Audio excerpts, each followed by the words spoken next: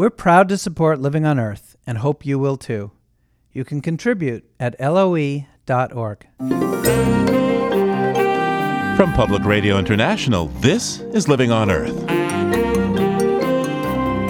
I'm Steve Curwood. Some citizens claim a nuclear power plant has damaged the ocean near their homes. They want nearly $1 billion in damages. This case does represent sort of taking it to a whole nother level in terms of using the Clean Water Act against a nuclear power plant. So you can think about a large potential damage award, but nothing in the billion-dollar range. And they're a long way from their day in court. Also, the battle to stop power plant construction on Storm King. It was a mountain that had been painted by the Hudson River School of Painters. It was where George Washington had fought major battles to win the Revolutionary War. It was a mountain that had incredible significance. We'll have those stories and more this week on Living on Earth. Stick around. Support for Living on Earth comes from the National Science Foundation and Stonyfield Farm. From the Jennifer and Ted Stanley studios in Boston, this is Living on Earth. I'm Steve Curwood. A group of citizens has filed an intent to sue the Entergy Corporation, alleging that the Pilgrim Atomic Power Station in Plymouth, Massachusetts, has violated the Clean Water Act. They say the plant has polluted Cape Cod Bay, massively killed local fish populations, and the operators kept inadequate environmental records. Entergy could be liable for over $800 million in penalties. Citizens have the right to sue when the government fails to enforce the Clean Water Act. So, if the EPA does not step in within 60 days, this plaintiff group can proceed.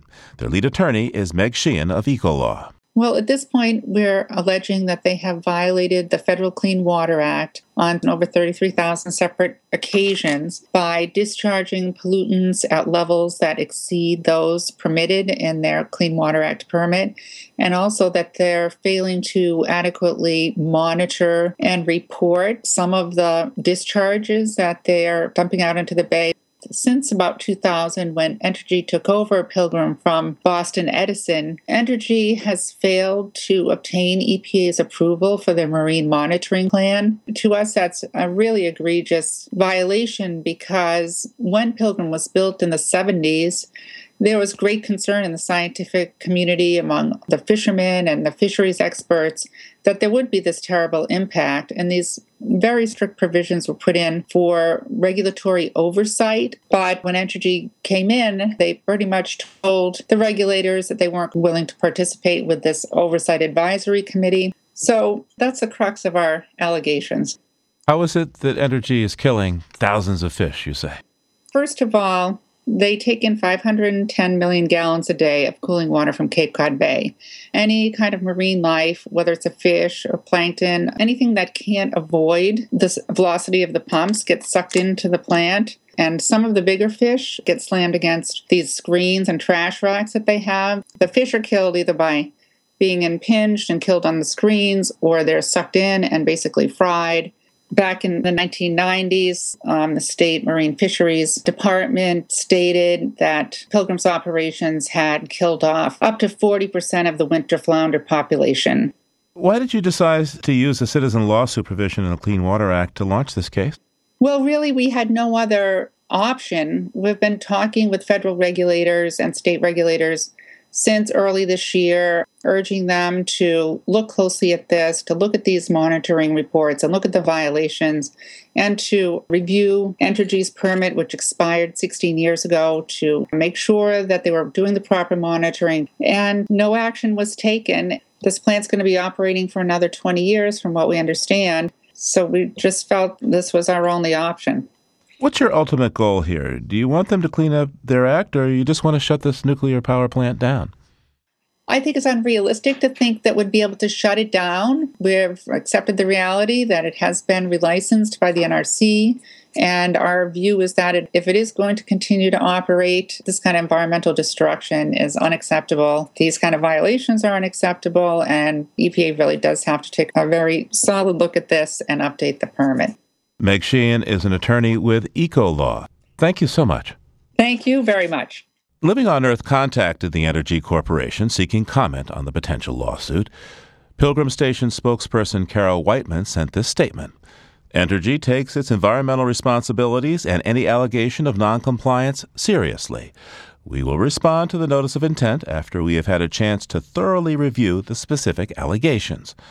We note that Ecolaw unsuccessfully raised a number of these allegations in the NRC license renewal proceedings for Pilgrim Station. Well, to assess the wider implications of this case, we turn now to Patrick Parento, professor of law at Vermont Law School. Welcome to Living on Earth. Thank you, Steve. Good to be here. Now, how have citizens used the Clean Water Act to sue nuclear power companies in the past? It's very rare. Nuclear power plants, of course, are regulated primarily by the Nuclear Regulatory Commission. Federal law actually preempts state law and even preempts the Clean Water Act when it comes to radiological health and safety issues. So you don't see very many citizen suits against nuclear power plants under the Clean Water Act. So this case does represent sort of taking it to a whole nother level in terms of using the Clean Water Act against a nuclear power plant. This group is looking for almost $1 billion in damages. How realistic is that? Well, I don't think that's realistic. I understand why the citizens have alleged that, because the statutory maximum penalty is over $32,000 per day per violation, and they're alleging tens of thousands of violations going back many years. It's unheard of that a court would actually award such a massive amount of penalties. It is possible in these cases to have penalties over $1 million. In fact, a group called Earth Island sued the San Onofre nuclear power plant in California back in the 90s and achieved a $17 million settlement in that case. So you can think about a large potential damage award, but nothing in the $1 billion range. Who would get the money? Well, it either goes to the United States Treasury if the court assesses the penalty, or if there's a settlement agreement, the plaintiffs, the citizen group, and the plant owner, Entergy, could create what are called environmental credit projects. In fact, there was one done for Boston Harbor many years ago, and these are projects that improve water quality. Sometimes they restore wetlands. Sometimes they create public education programs. There's a variety of things that could be agreed to in a settlement agreement. In lieu of a penalty going to the Treasury, the money would go to an environmentally beneficial project. Now, I understand that the plaintiffs are basing some of their allegations on the company's own reports and filings themselves. That's correct. They're called discharge monitoring reports. They're required by law. They're required to be made public. The courts have said these documents are in the nature of an admission of liability. So that gives the plaintiffs in these cases the upper hand. Now, the real question is going to come down to, do the discharge monitoring reports actually reveal the violations that the plaintiffs have alleged? And that will turn on how you interpret the terms of the permit. These discharge permits are huge documents with many provisions and conditions and terms. So I anticipate there'll be a lot of argument about what the permit actually requires and whether the discharge monitoring reports are actually showing a violation or not. Now, I know you don't have a crystal ball there at the Vermont Law School, but what kind of chance do you think they have for this case? I think they have a chance of either getting a judgment in their favor on some of these allegations, or maybe even more realistically, a settlement. The California case, again, comes to mind. In that case, a senior judge was appointed as a, quote, mediation judge. And these mediation judges have tremendous power to kind of force the parties into a settlement agreement, basically saying neither one of you can be sure who's going to win, and you both have a lot to lose, so I'm going to meet with you and require that you make a serious effort to try to settle your differences. I could see something like that coming out of this case. What do you think might be the financial impact of this case on Entergy at the end of the day?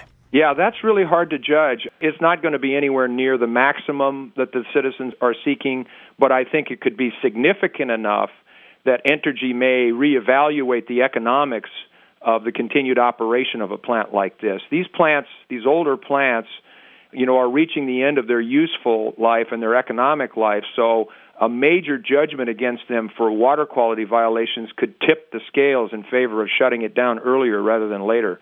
To what extent do you anticipate this tactic being replicated with other nuclear power plants now? Well, there's a lot of these nuclear plants, the Indian Point plant in New York, the Oyster Creek plant in New Jersey, and many others that are in the relicensing process. They're older plants, mostly over 40 years old.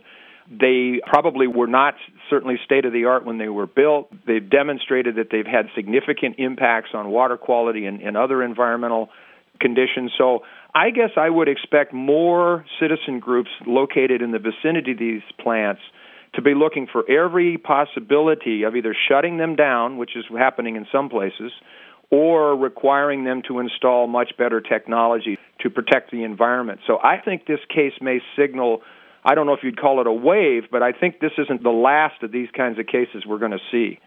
Pat Parento is the professor of law at the Vermont Law School. Thanks so much for joining us. You're welcome, Steve.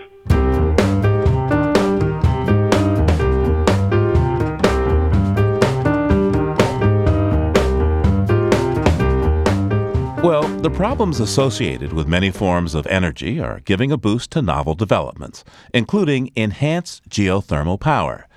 The U.S. Bureau of Land Management has just given permission to tap a volcano in the Cascade Mountain Range in Oregon. The company, Alta Rock Energy, will drill into the Newberry volcano that's been dormant for about 1,600 years. David Blackwell is an earth sciences professor at Southern Methodist University in Dallas, Texas, and a technical advisor on the project. There's a lot of very hot rock associated with the volcano. So what will happen is the wells will have to be drilled, and then a crack will be created between two wells that allows water to be pumped down one well and extracted from the other well after it's heated up by running through the rock. And then the hot water will be separated into steam and run through a turbine to the surface. Then the water that is produced from that well will be re-injected back into the first well, and the cycle just continues. How hot is it down there? It's about 600 degrees Fahrenheit, so it's quite warm. Now, how safe is this? I mean, drilling cracks into rock in an area that's inherently unstable seems like risky business. It kind of sounds like hydraulic fracturing to get natural gas. The process is very similar to the fracturing they use to get the gas shales. But in particular with geothermal, there's been a number of high-level studies to determine how to do this process in the best, safest way, and how to monitor it to make sure that the process doesn't cause some kind of a problem. Now, I understand that the Newberry volcano is on Bureau of Land Management land. That's federal land. And the Bureau has now given the green light to start drilling these wells. So what might be the danger to wildlife in the area? The actual site of the well is within a clear-cut section, so this is not an area that's extensively used by the wildlife. Now, how much infrastructure is involved? Very little, except on the drill pad, which occupies about, I think, maybe 5 acres, and all the equipment will be on that pad. There's a road, but the roads are already built essentially because of the timbering. There's extensive timbering on the side of the volcano. So what's the potential here? How much energy do you expect to get from the wells at the Newberry volcano when it's up and running? We estimate that there's potentially about 2,000 megawatts of power that could be developed, and that's enough to basically run a city of 1 million people. What's the overall potential for hot rock energy for the United States? The potential is immense because once we can develop the technology, then we can make accessible areas which were not previously utilizable from geothermal power. And so this could really increase by orders of magnitude the amount of geothermal power that the United States could develop. Right now there's on the order of 3,000 megawatts, but it could easily go to 10 to 20 times that number. So, Professor, how benign is this form of energy compared to the other choices we have out there? I think of burning coal, I think of nuclear power, I think of solar and wind. Well, compared to solar and wind, geothermal is considered baseload. So geothermal can operate 24 hours a day, 365 days a year, whereas both solar and wind are very intermittent. And so they require other types of power to supplement them when the sun isn't shining or the wind isn't blowing. Compared to coal, geothermal is extremely clean, so there are no emissions. The technology would be somewhat similar to the shale gas, but of course, again, burning gas generates CO2, but not nearly as much. It's not nearly as polluting as coal. And compared to nuclear? In nuclear, one has to look at the whole sequence of power source from the mining, which generates pollution because you're opening up ground which has radioactive materials in it, potentially subjecting that to groundwater. You're refining it, but then when you've spent the fuel, we still don't know what we're doing with all of this waste fuel. And so nuclear has a whole series of very complicated problems that have to be dealt with. This enhanced geothermal system sounds too good to be true. No pollution, all the steam that you need. You could power millions of homes with it. What's the catch? The catch are two. One, we haven't done it, and two, it's going to be probably a little bit more expensive than most of the other sources, with the potential exception of perhaps nuclear. But that's why it's really important for there to be some support for the research of this type, because we need to find out if this is a source which we can develop, because it could have a very, very significant impact on a lot of factors dealing with energy in the United States. David Blackwell is an earth sciences professor at Southern Methodist University. Thank you so much, sir. Thank you.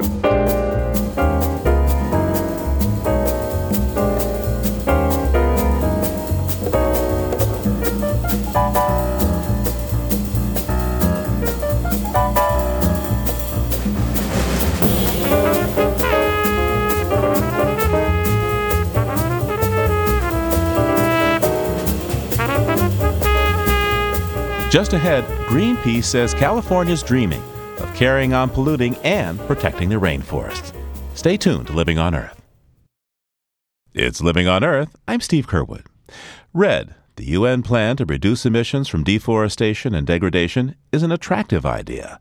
Have rich countries pay tropical forest nations to keep trees standing and soaking up carbon. With the International Kyoto Climate Treaty stalled, Norway has done some RED deals on its own in Brazil and Indonesia, and now California is getting ready to follow suit. Critics of these efforts include Greenpeace. We'll have more about California's RED plans just ahead, but first, back to 2009. Living on Earth's Bruce Gellerman and Bobby Bascom traveled to the Amazon to see tougher enforcement of forest protection in action. Along with their translator, Marco Lima, Bruce and Bobby met with John Carter, who's trying to ranch responsibly. Here's a portion of their report. Marching bands commemorate the 30th anniversary of the city of Agua. The boomtown lies in the geographic heart of Brazil, at the center of cow country.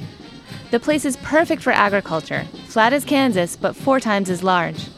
What was once a forested frontier is now the cutting edge of Brazil's future, and fertile territory for John Carter and his Aliança de Terra, the Land Alliance. Look over here, off to the east over there, around 11 o'clock. All that's our forest reserve. Carter drives us around his ranch.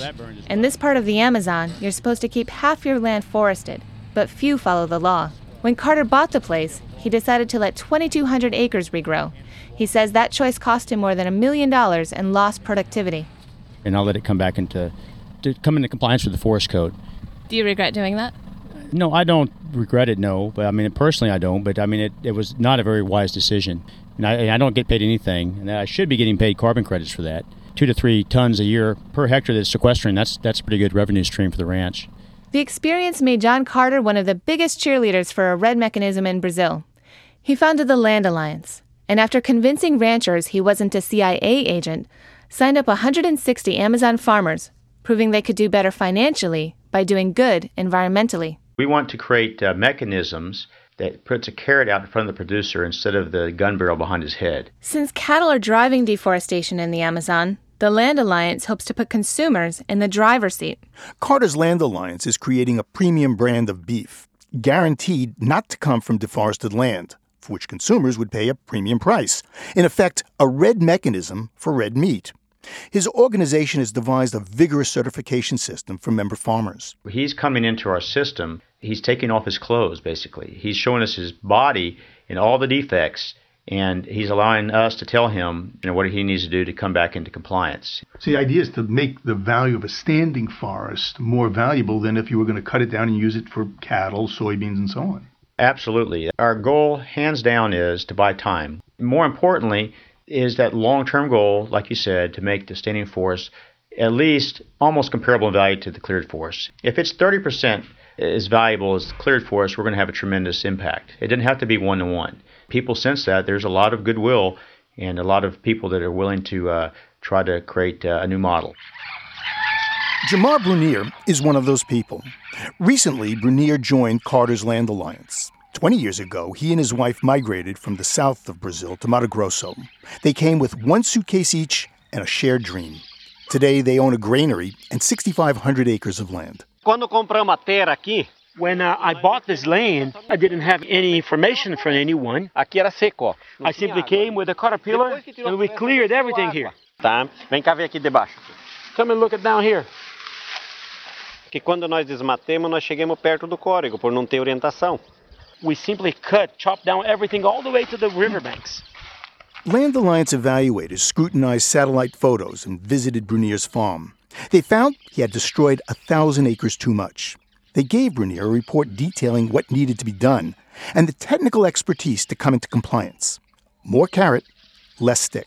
Daí, agora com a orientação da Aliança da Terra, com a imagem de And now, with the help of the Alliance, they came here and told us what to do. And before the government comes here and find me, I'm going to start to replant with the original woods from here. I will do the reforestry. Would you have known that without the Land Alliance? Não, eu ia receber uma multa do governo que eu não ia ter como pagar. No, I was going to be fined by the government, such a fine that I would never have money to pay. I was going to go bankrupt. But these days, it's not the government that worries farmer Jamar Brunier the most. It's a non-governmental organization, Greenpeace. The NGO's scathing report, Slaughtering the Amazon, blames farmers like Brunier for destroying the forest. Se vier, por exemplo, vier uma ONG, if NGOs come here to accuse us, what are they going to do? We're doing things right. Eu vou falar pro Greenpeace, minha água tá limpa. I will tell Greenpeace, my water is clean. What would you like to tell Greenpeace? O que o senhor gostaria, Gilmar, de dizer para o Greenpeace? O Greenpeace tem que pensar de onde vem a manteiga, margarina, entendeu? O pão. Eu fico emocionado. I really want to tell the guys from Greenpeace that they need to know from where the food comes from where the butter comes from where the food their kids eat comes from. And I cry because no one comes to hear us, what we want to say. They only come here to spank us. That's why I'm crying. Entendeu? A intenção é boa. Our intention is good, says Amazon farmer Jamar Brunier. Bruce Gellerman and Bobby Bascom in Brazil in 2009. Well, that farmer, Jamar Brunier, might have another beef with Greenpeace today. The organization has long promoted conservation, but it recently criticized subnational RED projects in a report called Outsourcing Hot Air. Greenpeace says these RED projects may do little to cut pollution. From November, California will phase in a statewide cap-and-trade system that allows polluting companies to buy carbon offsets from RED projects in the developing world. Roman Paul Chabiniak is a Greenpeace senior policy advisor on climate change and forests. He says the problem with the California plan is one of scale. We're very much in favor of financing forest protection at many different levels. Our issue is with the push for including subnational forest offset projects into the carbon markets in a way that would allow industrial polluters to continue to emit in California and elsewhere. What's the downside of letting large carbon polluters in California buy some offsets? There are three key problems. The first is that the subnational forest offsets that are being considered here have not been proven to deliver real additional emission reductions. So if you're exchanging fake reductions for real reductions, you're actually making the climate crisis even worse. I think the second problem, studies at Stanford University and elsewhere have shown that the subnational offset approach could actually do more harm than good by creating a disincentive to national level reductions in different sectors. And finally, the markets are very good at delivering a specific commodity at the lowest possible cost. And in the framework of forests, you're dealing with very complex ecosystems, which have people who have lived there for millennia and rich biodiversity and foods for the planet. So the risk is that by focusing only on the carbon, you could lose the forest for the trees. Now, RED projects have to go through many rounds of verifications and certifications before their carbon credits are ever allowed on the market. How satisfied are you with the results from that level of scrutiny, or you see problems with the quality of these projects? Well, you're certainly right to point out that there are many voluntary standards out there. There are many verification bodies out there. But complexity is not a sufficient substitute for accuracy. If you're claiming emission reductions, how do we know that those emission reductions are real rather than just business as usual? The Greenpeace report looks at a forest carbon project in Chiapas, Mexico as a case study. Can you tell me what you found there? Sure. Greenpeace sent a team to investigate the RED program in Chiapas to see whether or not it's delivering on its claims of emission reductions. And what we found is a significant lack of transparency in what is being promoted. Among other things, no baseline has been established, so we don't know whether or not it's achieving additional emission reductions or if it's just business as usual. Since there's no applicable national monitoring program, there's no way to know whether it's reducing deforestation or merely displacing deforestation to another part of the country. Let me ask you a basic philosophical question of Greenpeace.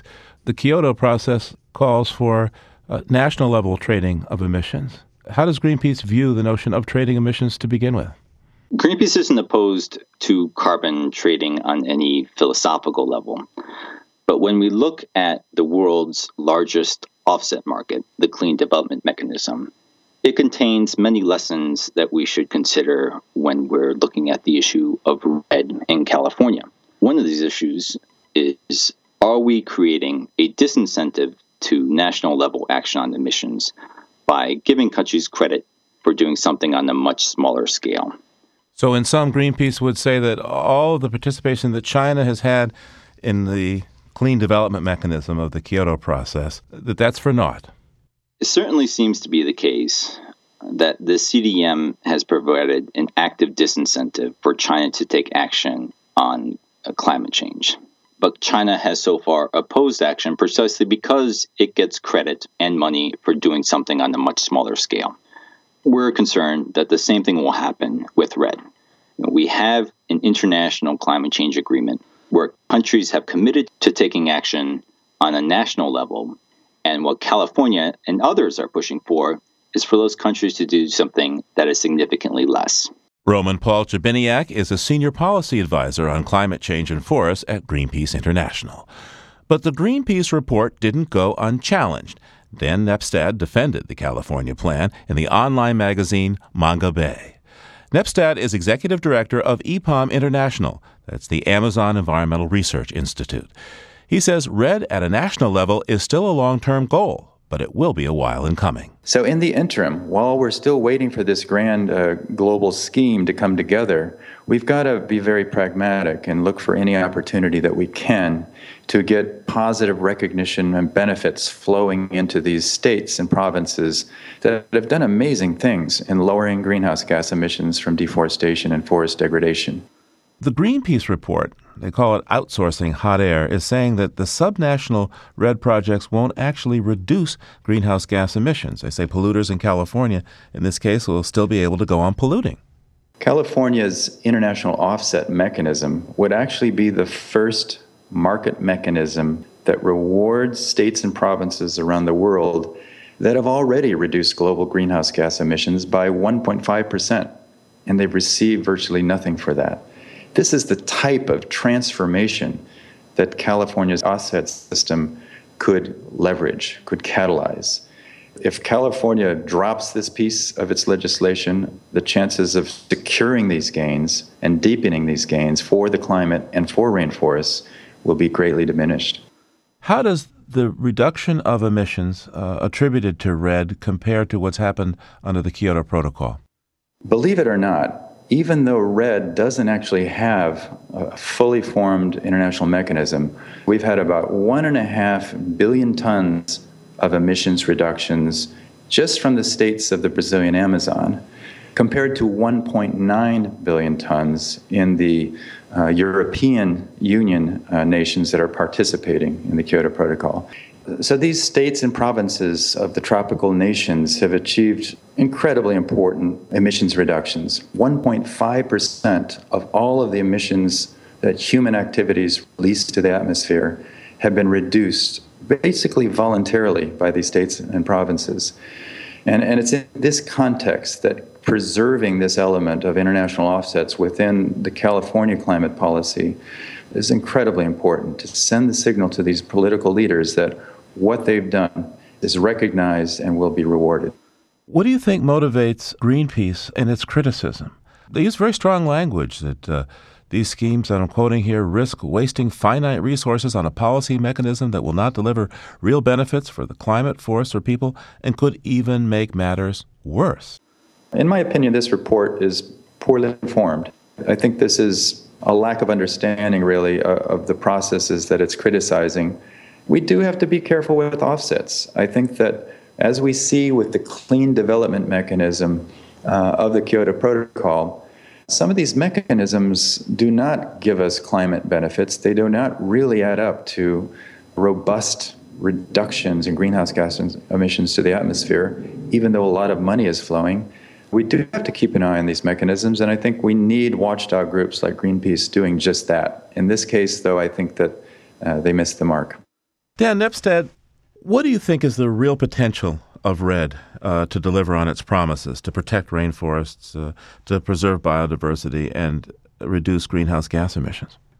Steve, that's the quintessential question. We think that REDD is the first step towards a much larger shift in the way we grow food and livestock and fiber and feed and fuel around the world that basically retools the economy so that those economic transactions and activities that are eroding the natural capital of the planet will make less money because we're building in the environmental externalities into those transactions. It's this recipe, it's this new development model that we think could eventually, by 2020, reduce emissions by as much as 10%. This is, for me, one of the great sources of optimism today. Dan Nepstad is Executive Director and Senior Scientist at EPOM International, part of the Amazon Environmental Research Institute. Thanks so much, Dan. Thank you very much, Steve.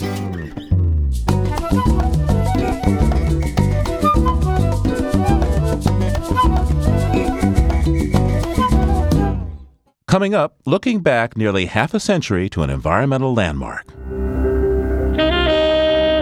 Good evening, my fellow citizens. The presence of Alabama National Guardsmen was required on the University of Alabama. What murdered these 4 young girls? In order that we might bring you coverage of President Kennedy's visit. Weather, no rain, stop it be done. So evidently, for all of you people who will see the parade downtown, you'll see a glimpse. It's 1963. Gas costs 29 cents a gallon. The Beatles released their first single, and 250,000 people march on Washington. President Kennedy is shot. Pollution by corporations goes relatively unchecked, and the word environmentalist doesn't even exist. That was about to change, and it all began with one image. That image was a beloved mountain on the Hudson River called Storm King. Keep listening to Living on Earth. Support for Living on Earth comes from Breckenridge Capital Advisors, applying a sustainable approach to fixed income investing. www.breckenridge.com. The Grantham Foundation for the Protection of the Environment, supporting strategic communications and collaboration in solving the world's most pressing environmental problems. The Gordon and Betty Moore Foundation, and Gilman Ordway for coverage of conservation and environmental change. This is Living on Earth on PRI, Public Radio International. It's Living on Earth. I'm Steve Curwood. It all began back in 1963, when the utility company Consolidated Edison announced plans to build a power plant facility on the iconic Storm King Mountain to supply New York's growing energy needs. What it launched was a full-scale environmental battle to save this gateway to the Hudson Highlands, so treasured and so often painted by artists. Think Thomas Cole and Frederick Church. The campaigners drew on the tactics of the NAACP developed for the civil rights movement and helped launch a whole branch of environmental law. Storm Over the Mountain presents this epic history. It's part of the Sound and Story Project, mixed and narrated by Jim Metzner. Consolidated Edison was the major energy company serving the New York metropolitan area. In April 1963, they published a drawing of a proposed state-of-the-art electric plant. Con Ed boasted that the plant would satisfy all of New York City's growing energy needs. But instead, something happened that nobody could have predicted. Con Ed applied to the Federal Power Commission for a license to build the plant. The commission in those days was as much a part of the industry as the utility companies they were supposed to regulate. So much so that when the chairman of Con Ed announced the project, he said, "No difficulties are anticipated." Besides, Con Ed was proposing a plant on the Hudson, a river whose pollution was legendary. But the Hudson is bad. It is really bad. I went over, I saw a fisherman today. He turned his back for a second and his worm made a break for it. You had slaughterhouses dumping chicken parts into the river and blood and guts. Fran Dunwell, coordinator of the Hudson River Estuary Program, grew up on the river. Communities were dumping raw sewage into the Hudson. Industries were dumping industrial chemicals. It was just an industrial canal. Power plants along the Hudson were not new. Con Ed's nuclear power plant at Indian Point was just 38 miles north of New York City. But this would be the first hydroelectric pump storage facility. So the idea for the power plant was that they would pump river water up the mountain to a reservoir at the top. That's 8 billion gallons up a 2-mile-long tunnel, 40 feet in diameter. They would pump it up at night when there was low demand for electricity, and they would release it from the mountaintop reservoir down through turbines back to the river during the day, during peak demand. Those 8 billion gallons of water would sit in the mountaintop reservoir, functioning like a huge storage battery. Then the water would be let loose, surging through the tunnel, turning giant turbines, generating electricity for New York City. Much lighter. It's as easy as can be to live better electrically. But he went electric, right? In the 50s and 60s, everybody's buying electric appliances. They're putting electric heat in their house. This is all basically happening during the day. And then at night, everybody goes to sleep. They turn off the dryer. They turn off the dishwasher. They turn down the heat. And there's a low electric demand. It would take more energy to pump the water up the hill than the facility would actually produce. But it worked because they pumped the water up at night when their energy costs were low. And then they'd release the water during the day when demands for energy were high and they could charge more for it. You have to admit, it was ingenious.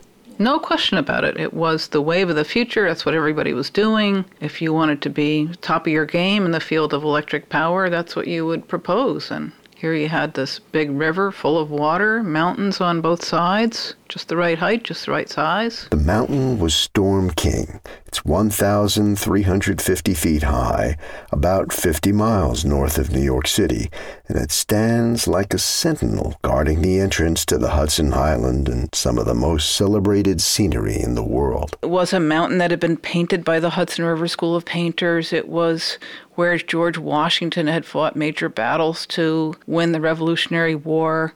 It was a mountain that had incredible significance, and that was the mountain that Con Ed chose for a power plant. So in May 1963, Con Ed proudly announced in its annual report their plans to build the largest of its kind, state-of-the-art pumped storage facility. They also published an image.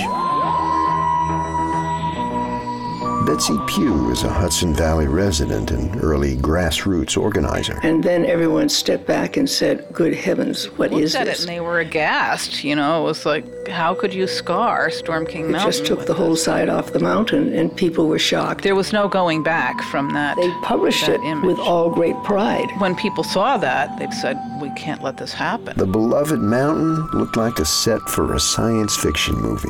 A huge chunk was carved out of its side to house the power plant, with a transformer and a switch yard in plain view from the river. So a handful of people got together and said, we have to form a coalition of people to fight this. They called themselves the Scenic Hudson Preservation Conference, a group of 12 diverse people who had in common their passion for the river's history and beauty. And they realized Con Ed was going to have to get a license from the Federal Power Commission.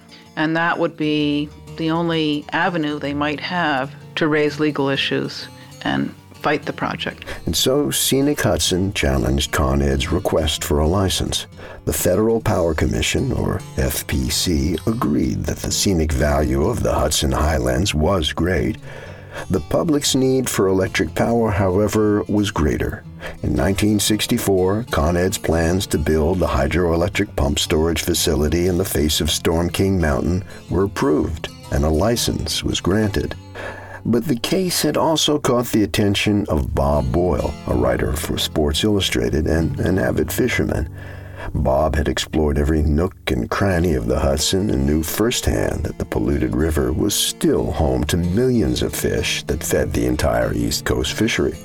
Bob was passionate about the Hudson, and he liked a good fight.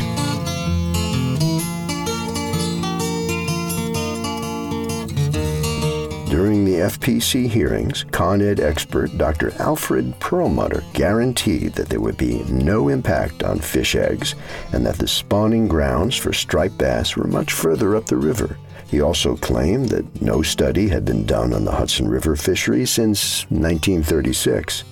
But Bob Boyle obtained a copy of a scientific paper on the Hudson written in the 50s, and so he tracked down the authors of the paper. I said, I have this paper that you did in which you found that striped bass spawned right in the vicinity of Storm King Mountain.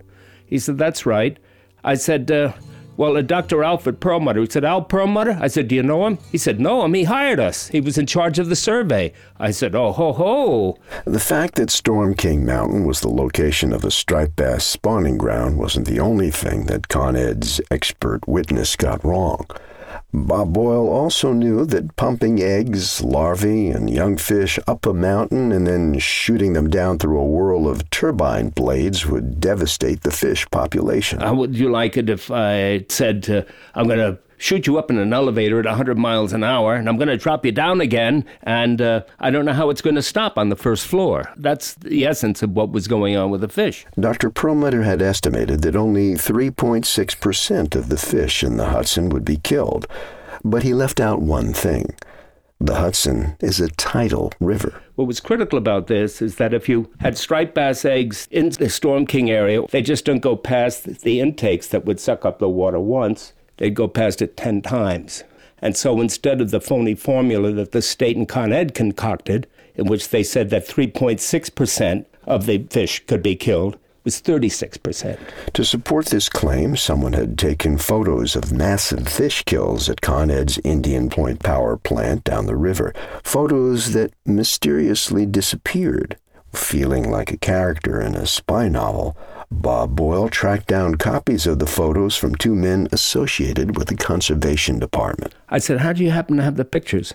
They said, well, our superiors came to us and they said, we want the pictures you have. So they took the pictures.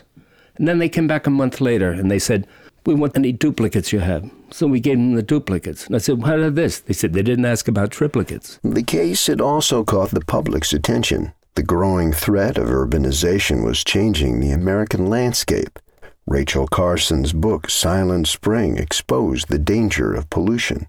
A belief in the power of the common person to organize and fight large corporations was fueling massive demonstrations. Scenic Hudson grew from a small group of concerned citizens to an organization with members from all over the country and the world. They organized protests and letter campaigns, but the main fight remained on the legal battlefield. They hired a prominent law firm to appeal the decision to license the plant. Albert K. Butzel was one of the attorneys assigned to the case. I would describe myself at that point as a very frightened first-year associate. The appellate case was heard in October 1965. Con Ed argued that Scenic Hudson did not have the right to sue. It lacked what in legal terms is called standing. In order to initiate a lawsuit, you had to have some sort of economic interest. You can't just be a citizen who cares about it. You have to have some kind of legal interest. And historically, legal interests had been identified with property ownership. Well, Scenic Hudson was a group of citizens without any financial interest in power plants or the mountain. Nevertheless, they persisted and asked the FPC to demand that Con Ed do a better job at reviewing alternative ways to provide electricity to New York City and investigate further the threat to the Hudson's fish. And when the argument was over, I thought we had a 25% chance. But while Scenic Hudson waited for the court's decision, something unexpected happened. The story of tonight's massive power failure in the East. Then on November the 9th, the lights went out in New York. It was the great blackout of 1965. And then within a day or two afterwards, Con Edison had put advertisements into the paper apologizing for the blackout and saying if they'd had the Storm King project, they would never have had the blackout. So from our optimism, we moved to pessimism. Then, on December 27, 1965, Al Butzel got a call from a New York Times reporter. For the first time in history, the court had reversed an FPC decision to license a power plant. I was thrilled. To win a case of this importance made me feel that I was a contributor. The court agreed with Scenic Hudson that the beauty and historic significance of Storm King had to be considered. The FPC was obligated to thoroughly evaluate all the evidence, including the potential danger to fish and alternative ways to provide New York City with electricity. And it remanded the case to the Federal Power Commission for further hearings, saying that the preservation of scenic beauty and historic sites must be regarded as a basic concern. And the court said that even though Scenic Hudson had no economic or property interests, it did have standing. It had the right to sue. It essentially opened the doors of the federal courts and later the state courts to litigation by environmental groups that had a connection. Well, this was big, a major turning point. It was no longer just about the money. Scenic beauty and wildlife were given protection right alongside business and commerce. It opened up an entirely new way for groups and ordinary citizens to fight development happening in their own backyard. The National Environmental Policy Act was passed 4 years later. Modern environmental law was born. Pick up a newspaper any day of the week, and it's likely that you can still see the impact of this case. But Storm King and the Hudson River were not saved. Even as citizen groups across the country began to use the law to protect scenic beauty and natural resources, the threat to Storm King Mountain and the Hudson River remained, and it would take 16 more years of court proceedings and congressional investigations before the battle was over. Then, finally, on December 19, 1980, representatives from 11 environmental, government, and utility groups signed what later became known as the Hudson River Peace Treaty. That someday, though maybe not this year, my Hudson River will once again run clear. In the end, each side gave up something. Con Ed abandoned the Storm King project completely and donated the 500-acre site as a park. Environmental groups reduced the steps that Con Ed needed to take at its existing power plants in the Hudson to protect the striped bass. But the battle was over. The Hudson River once more gave birth to a new era in American history. Citizens groups that formed in response to the Storm King case continue today. Scenic Hudson, Riverkeeper, the Clearwater Sloop, and the Hudson River Foundation all guard the river well. And although much still needs to happen to clean up the Hudson, every day citizen groups across the country depend upon the precedents set from the 1965 case Scenic Hudson versus the Federal Power Commission. The nation and the Hudson River have won. So I've personally taken my kids swimming in the Hudson. I swim in the Hudson myself without fear. That's a huge transformation from what the river was in my childhood. The water's clear, but I live right at Beacon here, halfway between the mountains and the sea. Storm Over the Mountain came to us from the Sound and Story Project. It was narrated and mixed by Jim Metzner and produced and edited by Eileen McAdam. Up my dirty stream, still I love it and I'll dream that someday, though maybe not this year, my Hudson River and my country will run clear. Living on Earth is produced by the World Media Foundation. Bobby Bascom, Helen Palmer, James Kerwood, Megan Miner, Gabriella Romano, and Sammy Souza all helped to make our show, and so does our intern, Emmett Fitzgerald. Thanks this week to the New York State Council for the Humanities. Jeff Turton is our technical director. Allison Lirish-Dean composed our themes. You can find us anytime at LOE.org. And check out our Facebook page. It's PRI's Living on Earth. I'm Steve Kerwood. Thanks for listening. Funding for Living on Earth comes from the National Science Foundation, supporting coverage of emerging science. And Stonyfield Farm, organic yogurt and smoothies. Stonyfield invites you to just eat organic for a day. Details at justeatorganic.com. Support also comes from you, our listeners, the Go Forward Fund, and Pax World Mutual and Exchange Traded Funds, integrating environmental, social, and governance factors into investment analysis and decision-making. On the web at paxworld.com. Pax World for tomorrow. PRI, Public Radio International.